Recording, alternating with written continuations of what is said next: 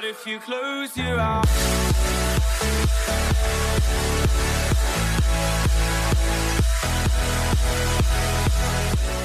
Hey everyone, thank you for tuning in. You are listening to This Week Again, and I'm your host, Suzanne Posel. We're going to start off this show with the congressional hearings on TikTok, move on to what Republicans really think of children, and follow all of that up with a marketing campaign so convincing, everyone in the media fell for it. And you did too, probably. I know I did. Let's begin, shall we? All the Meemaws and Peepaws on Capitol Hill gathered together with the intention of showing everyone that TikTok is a danger to Americans, and especially the children, by having the CEO of TikTok sit before the House Energy and Commerce Committee to do some explaining. A rare display of bipartisanship today for the grilling of TikTok's CEO on Capitol Hill. The executive of the controversial and incredibly popular app facing some tough questions about child safety, data collection, and its Chinese ownership. The chair of the committee today says that TikTok should be banned. We do not trust TikTok will ever embrace American values. Values for freedom, human rights, and innovation. TikTok has repeatedly chosen the path for more control, more surveillance, and more manipulation. Your platform should be banned. Woo-wee, coming in hot were both Republicans and Democrats who had already been convinced by Facebook and Instagram-funded lobbyists that TikTok was the embodiment of evil and must be vanquished. The problem with holding a congressional hearing based on whatever Mark Zuckerberg said about his competitor is that what was imagined as an expose on Chinese social media spying techniques quickly turned into, amongst other things, a tutorial for boomers who don't know how social media or the internet works. Can you say with 100% certainty that TikTok does not use the phone's camera to determine whether the content that elicits a pupil dilation should be amplified by the algorithm? We do not collect body, face, or voice data to identify our users. The only face data that you will get, that we collect, is when you use the filters to have, say, sunglasses on your face. We need to know where your eyes are. And why do you need to know what the eyes are if you're not seeing if they're dilated? And that data is stored on your local device and deleted after use if you use it for facial. Again, we do not collect body, face, or voice data to identify our users. TikTok app on my phone, and my phone is on my home Wi-Fi network. Does TikTok access that network? It will have to access the network to get connections to the internet, if that's the question. Is it possible then that it could access other devices on that home Wi-Fi network? Congressman, we do not do anything that is beyond any industry norms. I believe the answer to your question is no. You just heard from Georgia's second God-level congressional mistake, Buddy Carter, who got confused when his pupil dilation theory didn't get the reaction he was expecting after having garnered that pyrite negative stupid from some 4chan comment thread. And North Carolina's excuse for a Congressman, Richard Hudson, literally having a boomer moment because he doesn't know what a Wi-Fi connection actually is. Seriously, Georgia, North Carolina, you aren't sending your best to Congress. And more people under the age of 50 need to start voting in both of those states immediately. Because next up, we have some wild and crazy conspiracies turned into an accusation in the form of a question which ended up exposing industry issues that TikTok is not solely guilty of doing, while also shedding some light on the projection of sins committed by Facebook. Has TikTok at any time provided the Chinese government with either precise GSP information collected from U.S. users or inferences made from that data? That I can give you a straight no. I'm concerned that China or others would still have access to U.S. consumer data by purchasing it through data brokers. Will you commit not to sell any of TikTok's data to data brokers now or in the future? We do not do that. We do not sell data to data brokers now. Will you commit to not do it in the future?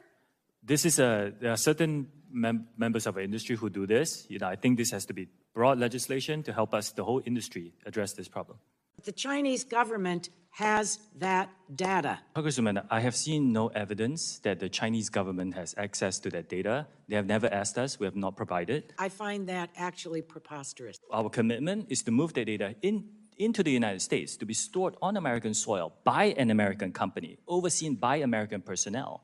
So the risk will be similar to any government going to an American company asking for data. As far as I understand, no other company, including American companies, are willing to go. So maybe this is something that we can ask the industry to provide, not just us. Mr. Chu, would TikTok be prepared to divest from ByteDance and Chinese Communist Party ties? I don't think ownership is the issue here. With a lot of respect, American social companies don't have a good track record with data privacy and user security. I mean, look at Facebook and Cambridge Analytica. Okay, let's stop right here because TikTok CEO brought up a really good point. Because back in 2021, there was a leak that exposed 533 million users' phone numbers, locations, and birth dates. And this company was fined $276 million for that data breach. And wait a minute, that was Meta who was fined over a Facebook leak. But okay, there was that time back in 2010 when an agreement was made for data sharing between 4 companies flagged by U.S. intelligence agencies. The Chinese government was involved and deemed national security threats, these 4 companies. And wait a minute, that wasn't TikTok, that was Facebook again. Okay, wait. There was a time when Russia was allowed to pay for ads in rubles and spread all sorts of alternative facts about Hillary Clinton during the 2016 president. Wait a minute. That was Facebook too. Okay. I've saved the best for last. Because I recall that time when a political data firm hired by Putin's favorite puppet president created an app to harvest psychological data from 87 million users. So Russia could then create targeted ads that were subsequently posted all over. Wait a minute. That was Facebook. So what have we learned here? Well, although Facebook is a national security problem and definitely selling everyone's data for as much money as they can get, we still need to ban TikTok. And now for something completely different. Going hungry in America is a reality for an estimated 34 million Americans, with 9 million of those being children. In Minnesota alone, 13%, or over 121,000 children, either don't have access to food at all or not enough on any given day. So seeing how Minnesota students K through 12 spending an average of 6 hours a day, 5 days a week being at school, I don't know, would it be too much to ask if maybe they receive free lunches so they don't have to worry about their stomachs growling while they're taking a pop quiz? Well, according to one wealthy white Christian Republican state senator named Steve Drakowski, this is a problem that doesn't exist because there is no such thing as a hungry person, at least in Minnesota. I have yet to meet a person in Minnesota that is hungry. Yet today. I have yet to meet a person in Minnesota that says they don't have access to enough food to eat. Now, I should say that hunger is a relative term. I had a cereal bar for breakfast. I guess I'm hungry now. Oh, sure. And if I had a net worth like you of $5 million, I probably wouldn't know any children who were hungry either. But we can't all be born into a wealthy, well-to-do white family from Minnesota, now can we? But just because Steve can't see past his gated community doesn't mean that on the other side of that gate aren't children going hungry. It just means another indignant white man opened his ignorant mouth and dismissed 121,000 children right out of existence, because if he personally hasn't met a hungry child, then they must not exist. But this story does have a silver lining because Minnesota happens to have a Democratic governor. and the majority of their state legislature aren't hoarding food like Hungry Man Steve. Not only did Steve's comments fall on deaf ears, the governor just signed their free lunch school program into law because when kids aren't hungry, they can focus on their education. And while we're on the subject of Republicans not giving a shit about children, let's move on to Nebraska, where one state rep is on a mission to stop an anti-trans bill that would make life difficult for children, to say the least. A Democratic lawmaker taking a stand against what she says is attacks on fundamental human rights. This is out of Nebraska, where a Republican bill is trying to ban what they call gender-affirming care to people who are under 19 years old. Now, this Democratic state senator is halting all business in the chamber and filibustering or vowing a kind of obstruction set of tactics that work in Nebraska for the last 3 weeks, saying she'll burn the session to the ground over this bill. During her filibuster, she has discussed everything from her favorite Girl Scout cookies to the plot of the movie Madagascar. If this legislature collectively decides that legislating hate against children is our priority, then I am going to make it painful for everyone. Senator Michaela Kavanagh has been filibustering for 3 weeks now, holding true to her threat to burn the legislative session to the ground by refusing any bill a vote until their anti-trans bills are removed from consideration. Kavanagh has been fighting against a bill that would stop trans students from using bathrooms and locker rooms that align with their gender identity, and another that would bar trans children from receiving gender-affirming care in the state of Nebraska. This woman is a hero because with Christian Republicans seeking to make the LGBTQ+ community go back to hiding in the closet, there are an estimated 58% of trans youth considering committing suicide, and 1 out of 5 have at least tried once.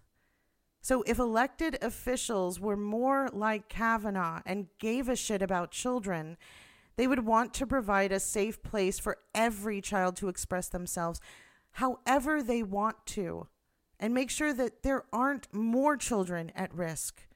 But it's not about that for the Christian Reich. What it's about for these Republicans who introduce these bills is that every girl grow up to be pretty, smart enough to clean a home, and wanting nothing more than to have lots and lots of children. And for the boys, why, they just have to evolve into hyper-masculine versions of themselves, just like their fathers, because we all know that women want nothing more than to be owned and controlled by a man's man. And who knows more about being a man than the mad haystack on his head wearing ex-presidente himself, who recently proved to everyone that he's still got it, at least when it comes to marketing. I'm talking about the most recent publicity stunt pulled by the often hilariously imitated Cheeto J. Puff. Developing news, former President Donald Trump is claiming in a post on his social media platform that he will be arrested Tuesday. He called the Manhattan District Attorney's office highly political. Trump wrote in part, quote, "The far and away leading Republican candidate and former president of the United States of America will be arrested on Tuesday of next week." The former president also told his supporters, quote, "Protest, take our nation back." This got everyone in a frenzy. No one knew if there was a magic 8-ball involved or maybe a call to Miss Cleo prior to this Nostradamus-sized prediction, but every single media outlet decided to cash in on some of that TMZ-style reporting because it was all anyone was talking about. Was there going to be a sequel to January 6th when all the Scooby-Coo impotent maggots descended on Manhattan?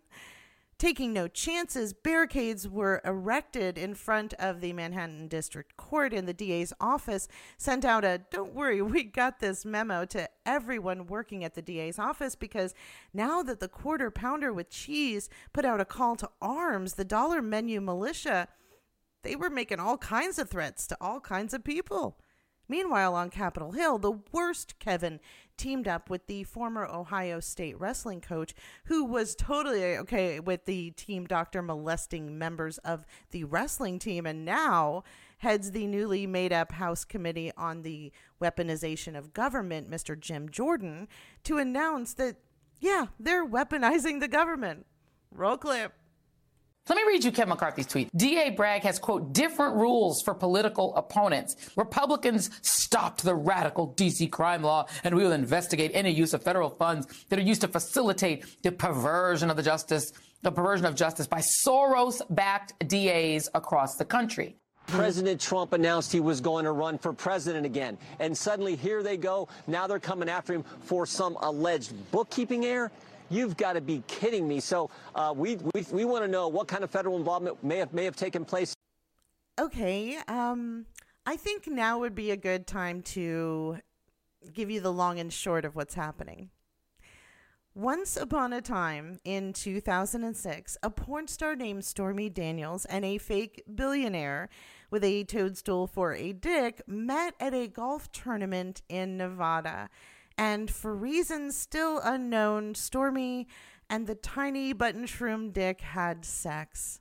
Fast forward 6 years, and Stormy Daniels decides to let the National Enquirer know that she wants to tell everyone waiting at the grocery store checkout about her brief encounter with Cheetos Puff. And suddenly, Dumpster's discount good fella Michael Cohen offers Stormy Daniels $130,000 for the rights to her story and her autograph on an NDA, so she won't talk about it. 9 days after that, Cohen wires money to Stormy Daniels. And while totally not looking suspicious, Cohen waits another 7 days after Hair Farce 1 is inaugurated in front of what some have called the smallest crowd to ever have gathered. He asks for reimbursement from the Trump organization on that payment to Stormy Daniels. Now, this is where it kind of gets funny. Not that we haven't been laughing, but in February of 2018, Cohen admits to paying off Stormy Daniels, but vehemently denies that he was reimbursed by the Trump campaign. And then, just 6 months later, Cohen pleads guilty to campaign violations regarding, among other things, the hush money paid to Stormy Daniels, telling the federal court that Donnie used his tiny little hands to direct Cohen to make that payment to Stormy Daniels, and he would get paid back, which is exactly what happened. So if you watch Fox, you're probably thinking, who cares? Guys pay off women to sleep with them all the time, and besides, that's not a crime. And to that misogynist smothered word salad, I present to you New York state law. See, in the Big Apple, it's illegal to falsify business records. Now, what's that got to do with anything, you might ask? Well, back in the long ago time of 2017, Cohen submitted fake invoices marked retainer agreement, which were actually requests for reimbursement for paying off Stormy Daniels to the Trump campaign. And to make sure that there was a paper trail leading right back to the Circus Peanut, who at the time was a newly elected President Circus Peanut, this bloated clown personally signed a series of checks Cohen received as reimbursement, because nothing says I did it like signing your name with a Sharpie. So now I've done the investigating that Jim Jordan wanted to do so he could stop weaponizing the government, right? Well, since that's not going to happen, let's recap what did happen on Tuesday with the whole protest and arrest thingy. Interestingly enough, we bring you this live shot here. We know the former president has called for protests in a peaceful manner. Many Republicans push back on that, but interestingly enough, it's the opposite side that's outside protesting now, saying insurrection, TikTok, time's up, no one is above the law, Trump is guilty. Again, many supporting the possible indictment of former President Trump. Oh, it never turns out the way you think it will, does it? I wonder why those insurrection or die maggots decided to sit this opportunity to peacefully smear their shit onto something. Why wouldn't they show up? I mean, isn't this kind of their thing? Waving their angry fists, draping an American flag made in China over their shoulders, fighting for the right for a fake billionaire to evade being held responsible for breaking the law? what would have possibly been so important that they would miss out on such an event? It's interesting because they have a conspiracy theory that this is all just a trap. InfoWars contributor, for instance, Paul Joseph Watson, polled 1,850 Truth Social users with the question, is the potential protest against Trump being arrested a January 6th style trap, to which 85% of respondents voted yes. QAnon influencer, Ghost Ezra, real name Robert Smart, also suggested that any protest over Trump's this week would be teaming with federal agents. You know, I think Old Yeller just fucked around with the poorly educated and found out what happens when stupid people start questioning everything. However, even stupid wasn't enough to make the Orange Mussolini's maggot army brave enough to risk being held accountable for their conspiracy-fueled outbursts. Because when it came down to it, y'all kind of decided. It's definitely a no for me, dog. And you know what? They didn't miss out on much, because Tuesday came and went and no arrest. Just another big lie told by the biggest liar. But over on Fox, there was an endless amount of pearl clutching happening. The old Soviet phrase, show me the man, I'll find the crime, is alive and well in liberal New York. They better not put my president in prison. This is an unprecedented way to stop the frontrunner for the 2024 Republican nomination. Anybody not named Donald Trump, this doesn't happen to them. What's an average citizen? What chance do they stand against this? They're trying to trigger another January 6th. Yep. Oh, we're going to get Trump in Manhattan. Where are the charges against George W. Bush for invading Iraq under false pretenses? I have never seen a greater abuse of prosecutorial discretion. Yeah, it's going to blow up our country, and this is a bunch of BS. It's pure Bolshevik-style witch huntery. People in America don't care about this. There's no proof Trump slept with Stormy. There's no baby. That last bastion of hair grease you heard talking was Fox host and only child to very ashamed parents, Jesse Waters, who actually said, because there was no baby, there's no proof Stormy Daniels and Donnie played hide the tiny toadstool dick. Well, I've got news for this father of three. Having sex doesn't always result in fertilization, but hey, if you want to casually admit on air that between two wives you've only had sex 3 times, by all means, go right ahead. That is some funny shit, and I will never turn down a good joke. And apparently, neither does Manhattan's DA Alvin Bragg, because while some made the bold move to cast another prediction that the pussy grabber would be indicted on Wednesday, and that whole Tuesday thing wasn't really going to be a thing because nobody knew it was a thing, but nobody knew it wasn't a thing, and Mr. Bragg just pulled an M. Night Shyamalan level twist. Mwah. Blew it out of the water. Donald Trump is ready for a public perp walk, but Jonathan Dienst reporting that the grand jury is not meeting today.